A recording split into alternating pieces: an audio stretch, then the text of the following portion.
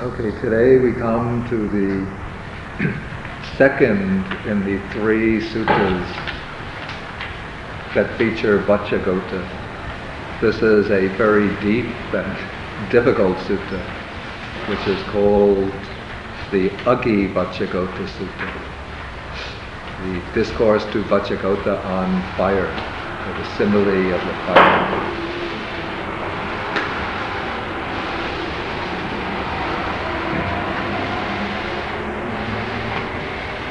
Okay, and this discourse opens when the Blessed One was living in Anathapindika's monastery, Jeta's grove at Savatthi. And then the same wanderer Vacchagotta, who in the previous sutta, I think, had met the Buddha, was it at Vesali? Now they're both together in Savatthi. And so when Vacchagotta hears that the Buddha is living in the Jeta's grove, then he goes there to meet him. And after they exchange greetings, then he begins asking him a number of the speculative or metaphysical questions that were constantly being debated by all of the philosophers and ascetics during the Buddha's time. We come across these same questions when we discuss the Malunkyaputta Sutta. This is when the Buddha's disciple, a monk called Malunkyaputta, when he's sitting in meditation one day, he starts pondering over these questions, and he comes to the Buddha and says, "Venerable Sir, if you don't give me an answer to these questions, I'm going to leave your Sangha and go join some other order." And then the Buddha answers Malunkyaputta with the simile of the man shot by the poisoned arrow, and says that this man will die before this man won't let the surgeon remove the arrow until he gets the answer about what was the name of the man who shot him, what was his plan, what kind of arrow he used, what kind of bow he used, and so on. In that sutta, the Buddha was discussing these questions with a disciple of his who had given the Buddha an ultimatum: either you answer me or I leave you. And so the Buddha had to be very firm and very stern with that disciple. But now Vacchagotta is not yet a disciple of the Buddha, and he's asking these questions out of his own speculative curiosity, not laying down some kind of set of terms or an ultimatum to the Buddha. And so the Buddha handles Vacchagotta in a much gentler way than he did Malunkyaputta. So Vacchagotta says first, "How is it, Master Gotama? Does Master Gotama hold the view? The world is eternal. Only this is true. Anything else is wrong or false." And the Buddha says, "No, Vacchagotta, I do not hold that view." Then Vacchagotta goes through, we won't read each passage, but just take the views. Okay, the second, the view that the world is not eternal. Okay, so this is the antimony, or two views about the time extent of the world, eternal or non-eternal. Then the next pair of questions is about the physical dimensions of the world. Is the world finite or infinite? Next pair of questions is about the relationship between the so-called jiva, or soul, and the body.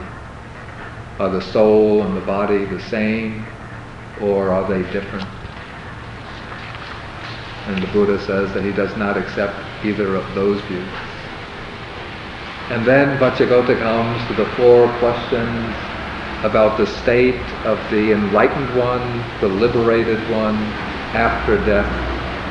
Does the liberated one, the Tathagata, exist after death? Does he not exist after death? Does he both exist and not exist after death? Does he neither exist nor not exist after death? does Master Gotama hold any of these views?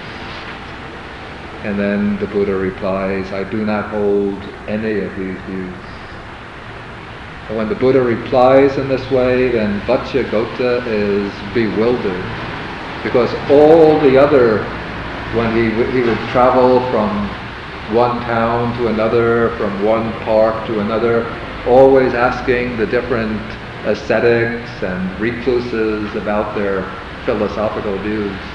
And each one would say, I hold such and such a view. And then maybe Vajragotas will say, well, this philosopher holds that view, exactly the opposite. What do you say about that? And then the philosopher that he's speaking to will start giving all sorts of arguments against the other view. Then later Vajragota would go and meet the person who holds the opposite view, and then he will give arguments against the first view. And in this way, Vajragota is completely bewildered, because all of these thinkers are all advancing these arguments in support of their views. And now when he comes to the Buddha, who he expects to be an enlightened one, to know the answers to all the questions, and the Buddha says, I do not hold any of these views. And so Vajra says, how is it then, Master Gotama? What is the explanation?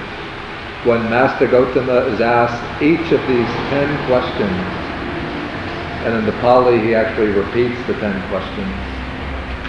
When he's asked these 10 questions, he replies, I do not hold that view. What danger does Master Gotama see that he does not take up any of these speculative views, any of these types of views? Okay, and then the Buddha replies, Vajra,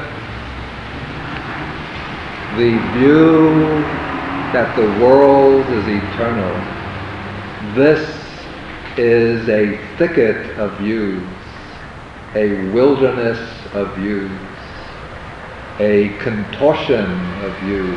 It's like a twist of the mind. It's a vacillation of views, just a shaking back and forth of the mind. A fetter of views. It is beset by suffering, by vexation, by despair, and by fever. And it does not lead to dispassion, to fading away, to cessation, to peace, to direct knowledge, to enlightenment, to nibbana. And the same is repeated for each of the other 9 views.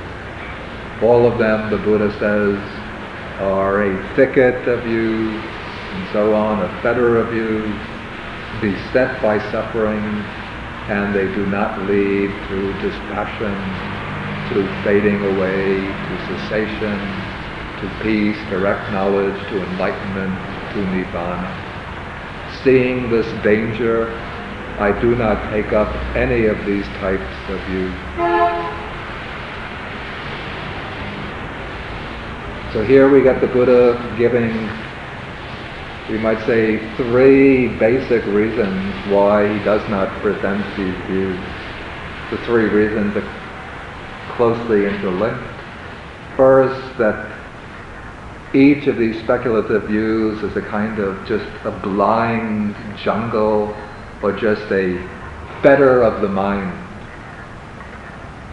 And that when one gets attached to a view, then one, or when one adopts a view, then one becomes attached to it, and one starts clinging to it. When one clings to a view, then one feels compelled to argue against people who hold different views. And so one gets involved into conflict, and then one feels compelled to convert other people to adopt your view. We find this with people who hold to dogmatic religious beliefs. Somebody becomes a fundamentalist Christian, and they think they have to make everybody else accept Christ as their personal savior, and then they will have to sort of just completely overwhelm the person with arguments, pointing to the Bible says this, the Bible says that. Even there are some followers of schools of Buddhism in Japan. There's one school called the Nichiren school. They're very fanatical, just almost like the Christian, like the fundamentalist Christians. They say the followers of the other Buddha schools are going to hell. In Japan there are many, many different Buddha schools, which are generally quite tolerant of each other. But this one school, the Nichiren school, says that our teaching, our sect has the true teaching only. All the other sects are just damned to hell or to blindness, and they are left out of the Buddha's compassion. Okay, so when one holds any type of view, then one clings to it very strongly, and one feels one's whole identity becomes invested in that view. And so one can't tolerate any criticism of the view, and one can't even tolerate any dissent from the view. One has to make everybody accept one's point of view. So in that way this view becomes a kind of contortion or fetter of the mind. And then inevitably it happens that not everybody accepts one's point of view. And so one comes into conflicts with others who hold different views, and when one is unable to persuade them, unable to convert them, then one experiences suffering and frustration, vexation. And one becomes excited or depressed. So this is the second reason the Buddha gives here for rejecting this adherence to views, that these views are beset by suffering, by vexation, by despair, by fever. And then the third reason which is given is that to adopt these views doesn't lead to enlightenment and to nibbana. When one holds these views, then one just becomes satisfied and thinks, I have the truth, I know the answers to all of the big questions, and one doesn't have any reason for practicing the path that leads to enlightenment, to nibbana. And so in the Buddha's teaching, even though we have what we call samaditthi, right view, but if we understand right view properly, we don't make it into an object of clinging, which we use to get involved in arguments with other people, saying, you have to accept the law of karma, you have to accept the Four Noble Truths, you have to accept the anicca, dukkha, anatta. And one doesn't try to convert other people to this view, even though Buddha has tried to propagate the Dhamma, but this is for the purpose of getting people to understand the true way and to practice for their own welfare and happiness. But it's not for converting people so they will say, I am a Buddhist, I accept the law of karma, the Four Noble Truths. And the purpose of right view is to use as a tool or instrument for cultivating the whole Noble Eightfold Path in order to reach enlightenment and nibbana. It's not for settling back and say, I have the right view, therefore I'm assured of gaining enlightenment. But when one has right view, then one has to practice all the other 7 factors of the path. That's why the Buddha says that he teaches the Dhamma with the simile of the raft. But if you have the raft, you don't sit back on the raft and say, this is quite a wonderful vessel that I have here. Let me just paint it beautifully and put flags on it and decorate it with gems and inlay it with gold. But if one is going to use the raft the way it should be used, then you put it into the water and you paddle across the stream. And so the Dhamma should function in the same way.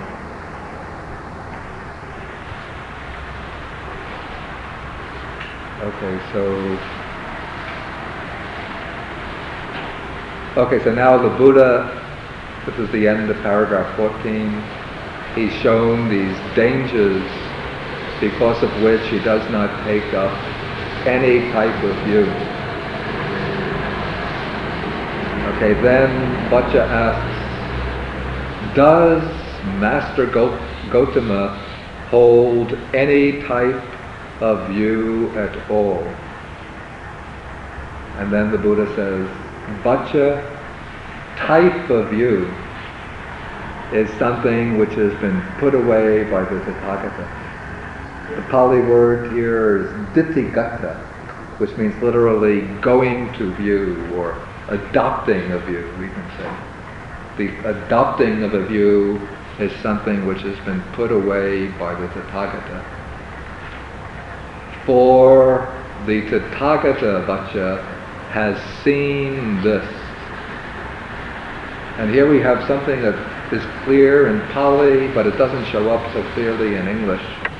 The word for view in Pali is ditti. And when the Buddha says the Tathagata has seen this, then the word he uses is ditta. So he's contrasting the views of the other recluses who don't see for themselves, but they hold the views precisely because they don't see for themselves. So they have to hold these opinions or theories, these speculations. But the Buddha, the enlightened one, has seen for himself, so he doesn't have to hold any types of views. He is one who is, you say, Satchadita, who has seen the truth. Therefore, he can reject ditti, views about the truth. And what is it that the Tathagata has seen? He's seen such is rupa, material form, such its origination, such its disappearance or fading away, such as feeling, perception, the mental formations, consciousness, such its origin, such its disappearance or passing away. Thus, what the Tathagata has seen is the true nature of the five aggregates and the arising and passing away of the five aggregates.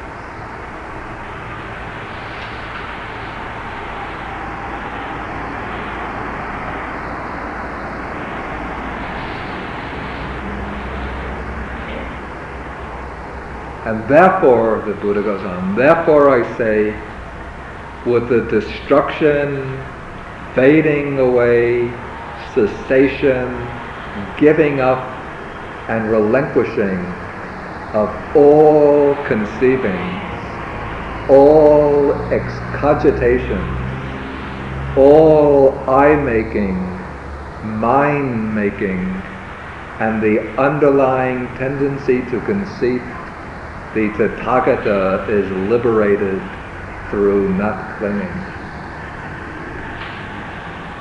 This is very, very profound sentence.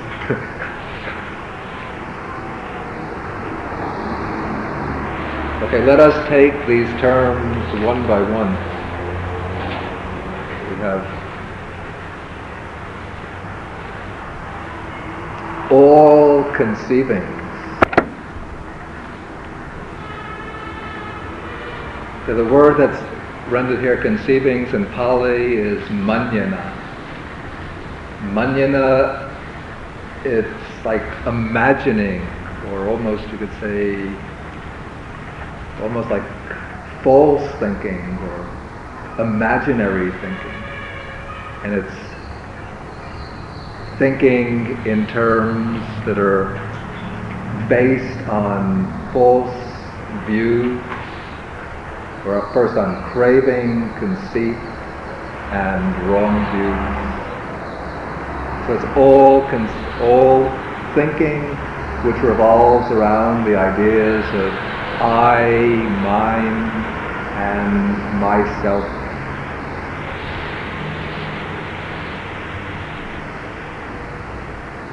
And all excogitations, I'm not sure, I didn't look up the Pali, but I think it's mantita. This basically means the same thing. That the word mantita is literally a stirring up or disturbance of the mind. So the Buddha uses this word, disturbed thinking, we could say,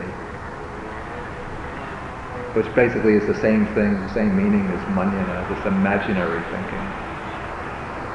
And then all I-making, ahankara, that is thinking and feeling and experiencing in terms of I, mama this, mama that.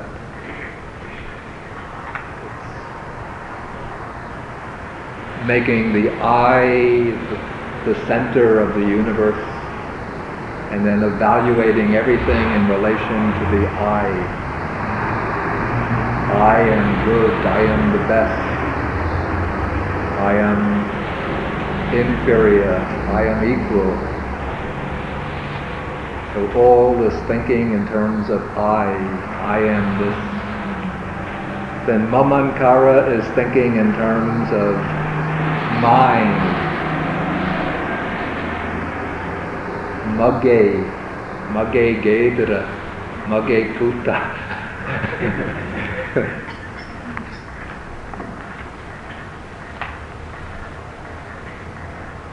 So this is always fabricating this notion that this is mine, that is mine. I want to gain this, so that will become mine. And then the underlying tendency to conceit, that is thinking I am better, I am inferior, I am equal, I am this, I am that. Very similar to ahankara. But usually they explain in the commentaries that ahankara is the manifestation of wrong view, holding the view about myself is this, myself is that. Mamankara is the manifestation of craving, desiring to get possessions, attachment to one's possessions. And Mahamalunkya,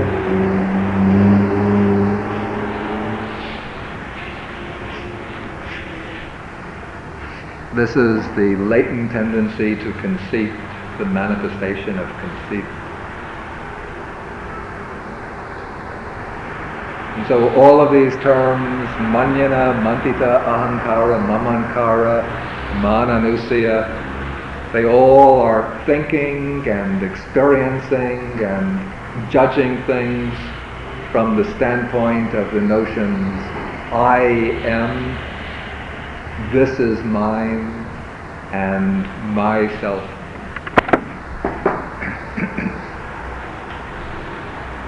And what do these notions of mine, I, and myself refer to? What do they refer to always? The five aggregates, the panchupadana khandha. So whenever one is thinking, I am this, I am that, this is mine, or this is myself, it's always referring to these five aggregates. Either this internal, personal five aggregates, or the external five aggregates.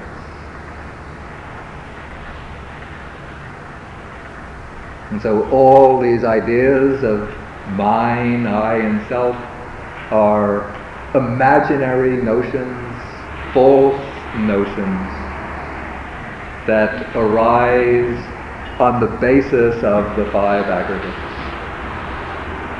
And they refer always to the five aggregates. And because one thinks of the five aggregates in this way, then one starts building up views about the five aggregates, about whether the world is eternal, not eternal, infinite, finite, whether the soul is the same as the body, different from the body, whether the Tathagata exists after death or not, and so on. And so all of those views arise for those who do not see and understand the true nature of the five aggregates.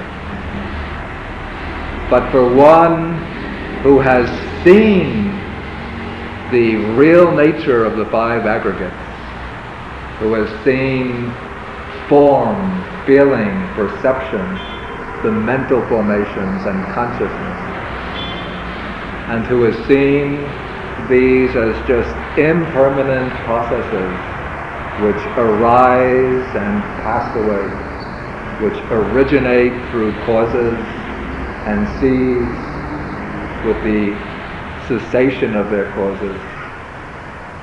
When one sees and understands this, then all these views and ideas about mine, I, and myself are given up and destroyed.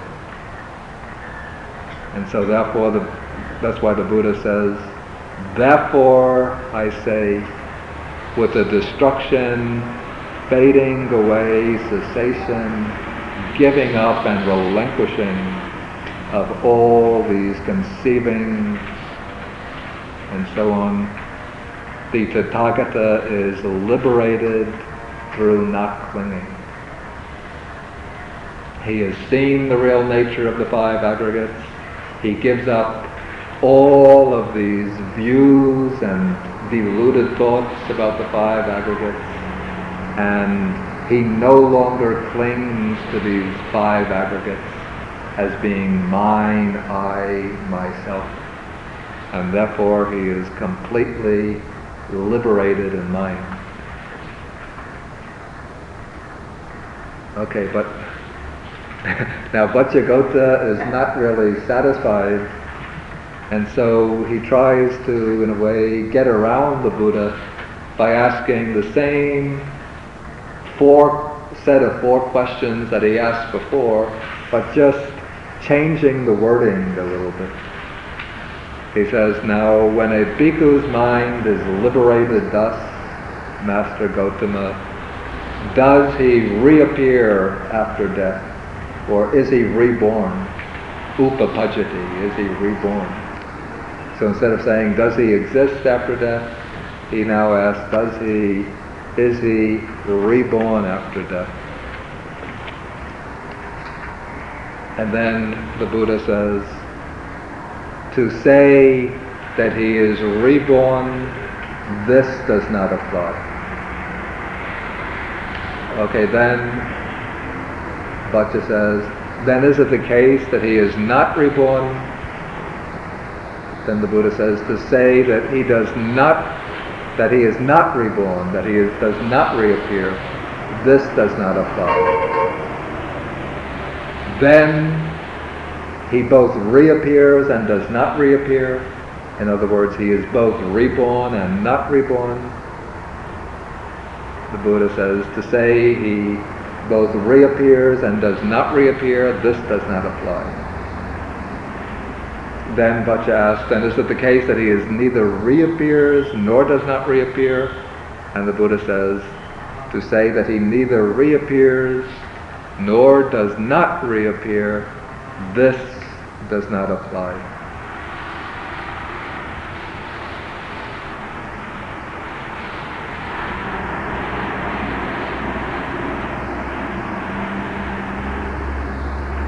Okay, now maybe we can raise the question, why doesn't the Buddha, first let's ask, what actually do these four questions mean? and why does the Buddha reject them? First, the question,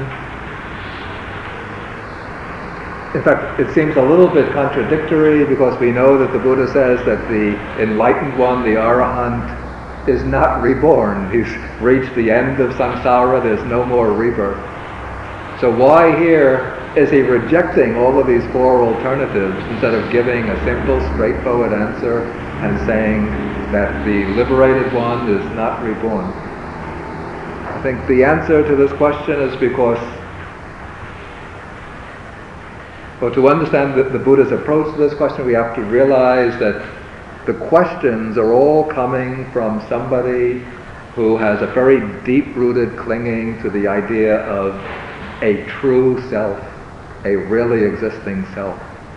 And so he's not yet able to understand the Buddha's teaching of anatta. And if the Buddha were to give an explanation in terms of anatta, then he would be confused and wouldn't be able to grasp it. And so when Vacca asks, is the liberated one reborn after death? He's thinking in terms of some kind of eternal self. Is there a kind of permanent, eternal soul or self which will continue on after death in some kind of transcendental domain, either like a heavenly world or some inconceivable sphere, but remaining as an eternal self? In other words, this question comes from the standpoint of eternalism, the Sassatavada. And so the Buddha says to say that he reappears or is reborn, this does not apply, because there is no eternal self. The second question is also framed in terms of a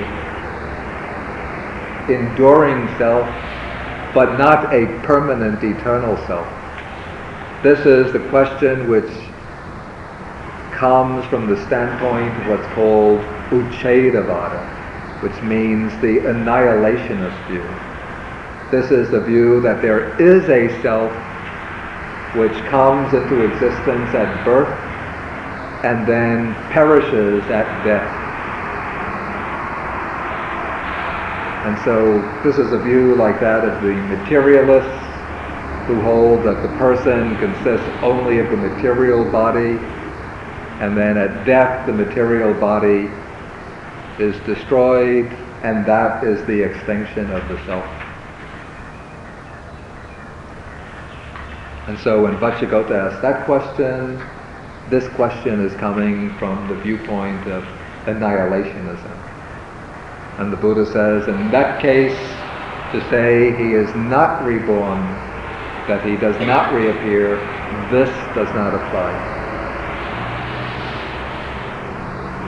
But the commentary says that from the standpoint of the Dhamma, from the standpoint of right view, we would say that the liberated one is not reborn. But the Buddha rejects that alternative here because the question presupposes the idea of some kind of lasting but impermanent self.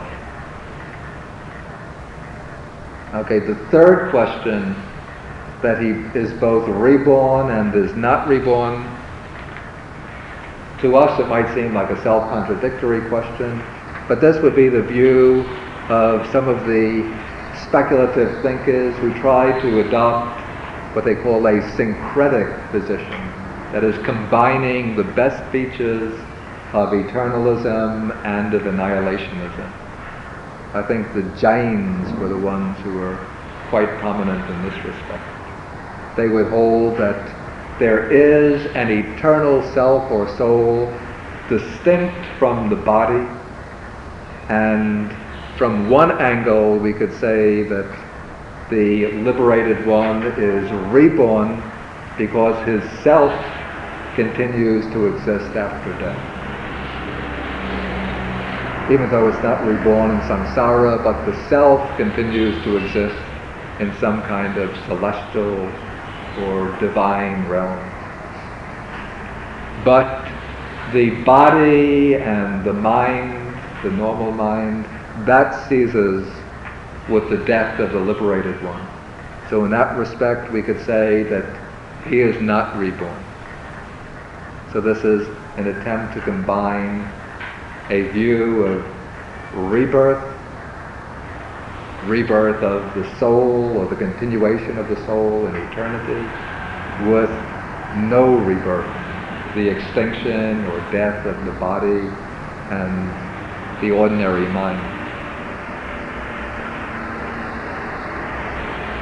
Okay, then the fourth position that the Buddha is rejecting, this is the position: he neither reappears nor does not reappear. He is not reborn, nor it's neither the case that he is reborn nor that he is not reborn. Okay, this is the position of the skeptics or the cynics, the agnostics, those who held that it's impossible for us to know with certainty either that an enlightened one is reborn or that he is not reborn. These philosophers, they would develop arguments. If somebody says the enlightened one is reborn after death, then they have arguments, very powerful arguments, to prove that he can't be reborn after death. But then if they meet an annihilationist who says the enlightened one is not reborn after death, then they have arguments to prove that we cannot claim that the enlightened one is not reborn after death. And so these people, they refuse to take any definite stand, but will just go on arguing against all positions. And yet they don't have any kind of real path of practice to liberation. Their whole aim is just to argue against every doctrine, every theory.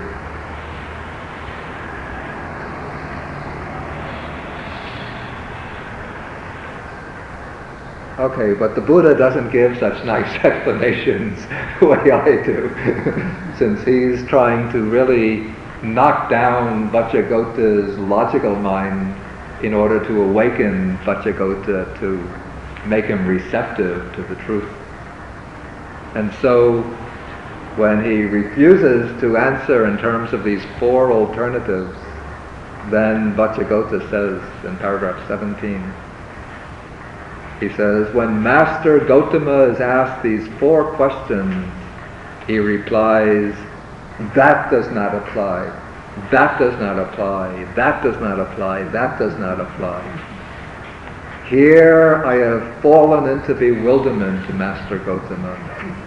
Here I have fallen into confusion, and the measure of confidence that I had gained through our previous conversations, that has now disappeared. It seems now Vajragota is on the point of just almost intellectual despair. And then the Buddha says to him that it is enough or quite fitting for you to be bewildered. It is quite enough or fitting for you to become confused.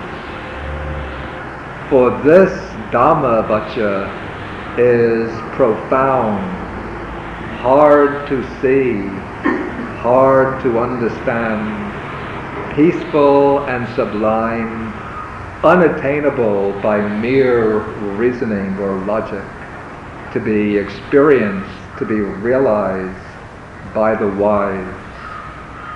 It is hard for you to understand this when you hold another view, accept another teaching, approve of another teaching, pursue a different training, and follow a different teacher.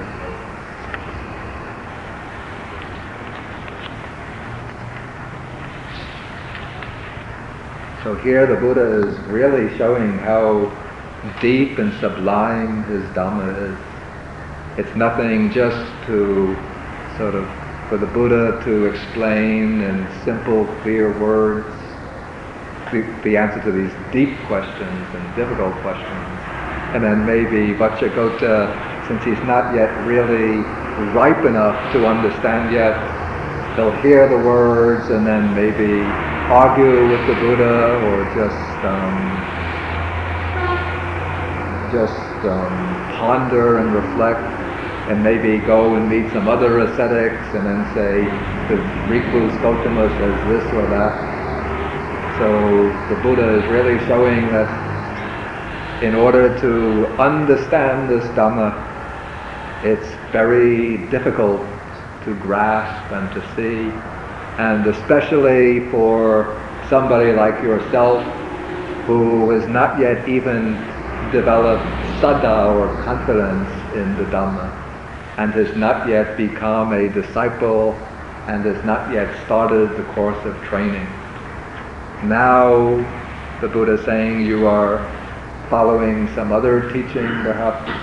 So it's not said that Vajra was actually a follower or a disciple of some other teacher, but in any way he might hold some other view and be committed to some other teaching, and he's following some other training or discipline, and so it will not be possible for him to understand this Dhamma.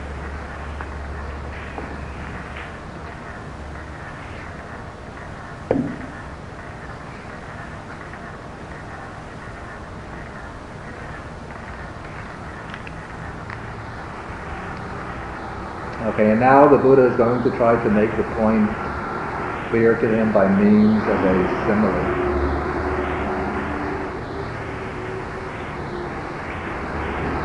Okay, suppose, he says, a fire is burning before you. Would you know this fire is burning before me? And he says, I would, Master. And if somebody were to ask you, what does this fire burn in dependence on? How would you answer? And he would say, this fire is burning in dependence on grass and sticks. That is its fuel. And suppose that this fire were to become extinguished. Would you know the fire before me has been extinguished? And the word here for extinguished is nibbuta, which is also the word which is used to describe somebody who has achieved nibbana. So Vajra says, if the fire were to become extinguished, I would know this fire before me has been extinguished.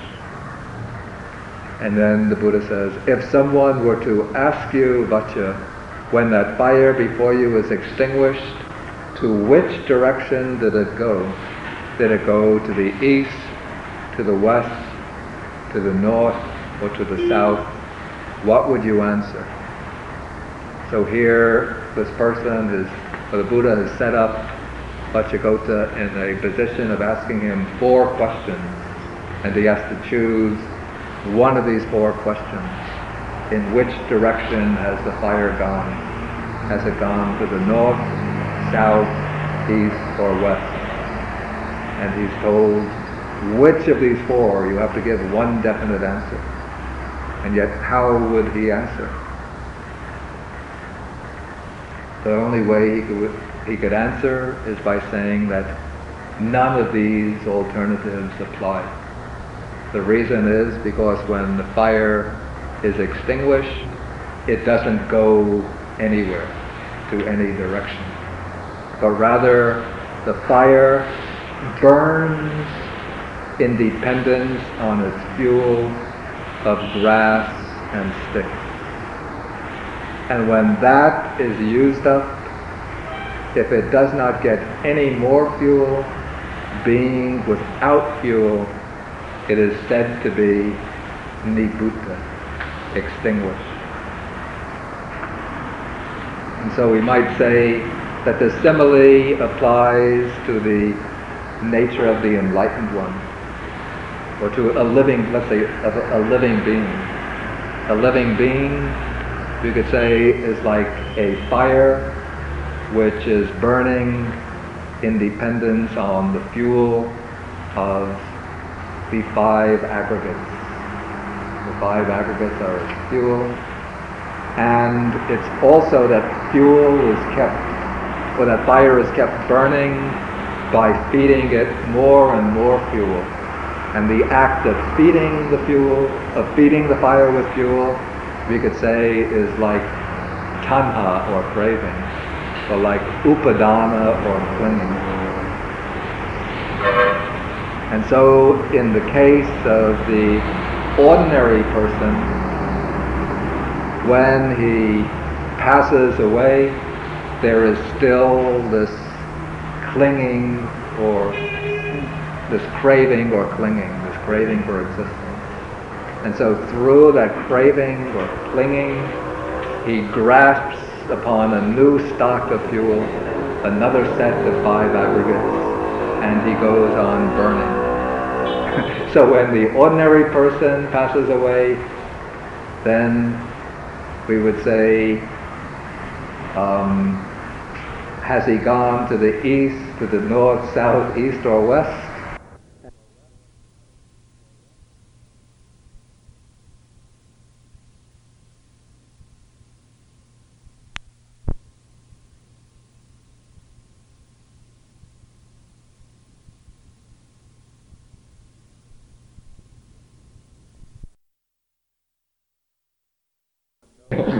If one knows how to read where a person is reborn, one would say either to the north, the south, the east, or the west. We say, has he been reborn as a deva, a human being, an animal, as a hungry ghost, or in hell, and he's been reborn there.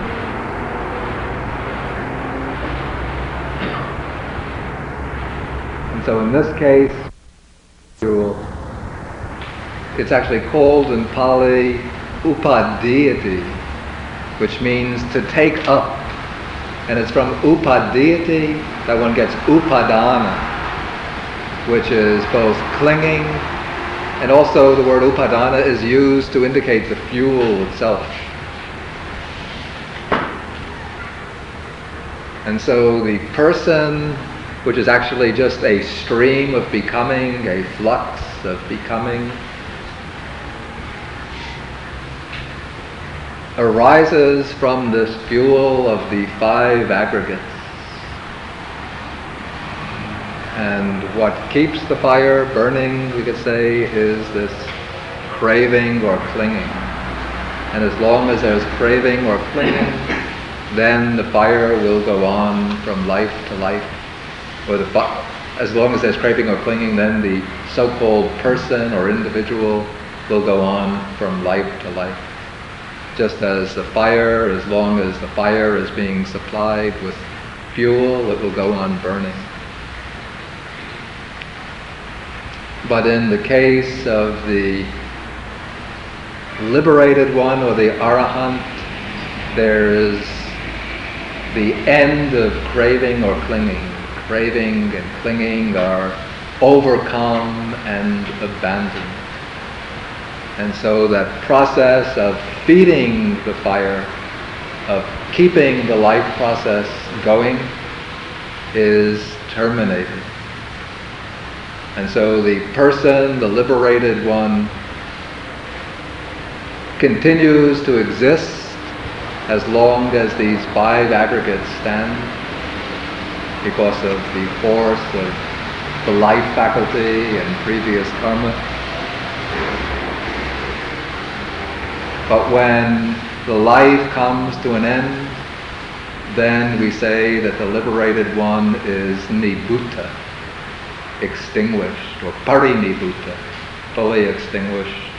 Just as in the case of the fire, when its fuel is used up, it doesn't go anywhere, but it becomes extinguished. But it's also important to understand the simile of the fire properly. One has to realize that in ancient India, it was believed that when a fire goes out, it doesn't just mean that it's gone out, but the fire, when it goes out, it's said to go to the indiscernible or indescribable state. That is, it returns to what's considered the universal fire element, which is all-pervading and everywhere. It's not like in contemporary so-called scientific thought, we think when the fire goes out, it's just disappeared. But in Indian thought, fire was all-pervasive throughout the whole universe. And so when the fire is extinguished, then it returns to this unmanifest state where it cannot be perceived or discerned, where it's completely inconceivable and indescribable.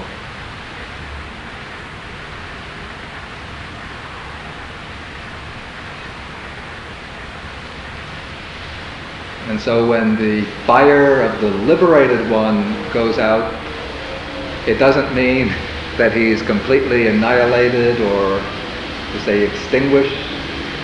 It's like he's not annihilated or destroyed, but he goes to the nibbana element,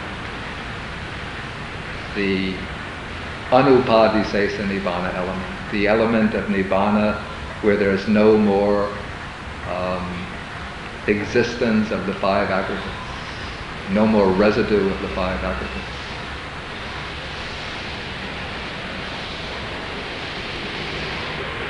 I think we'll stop here.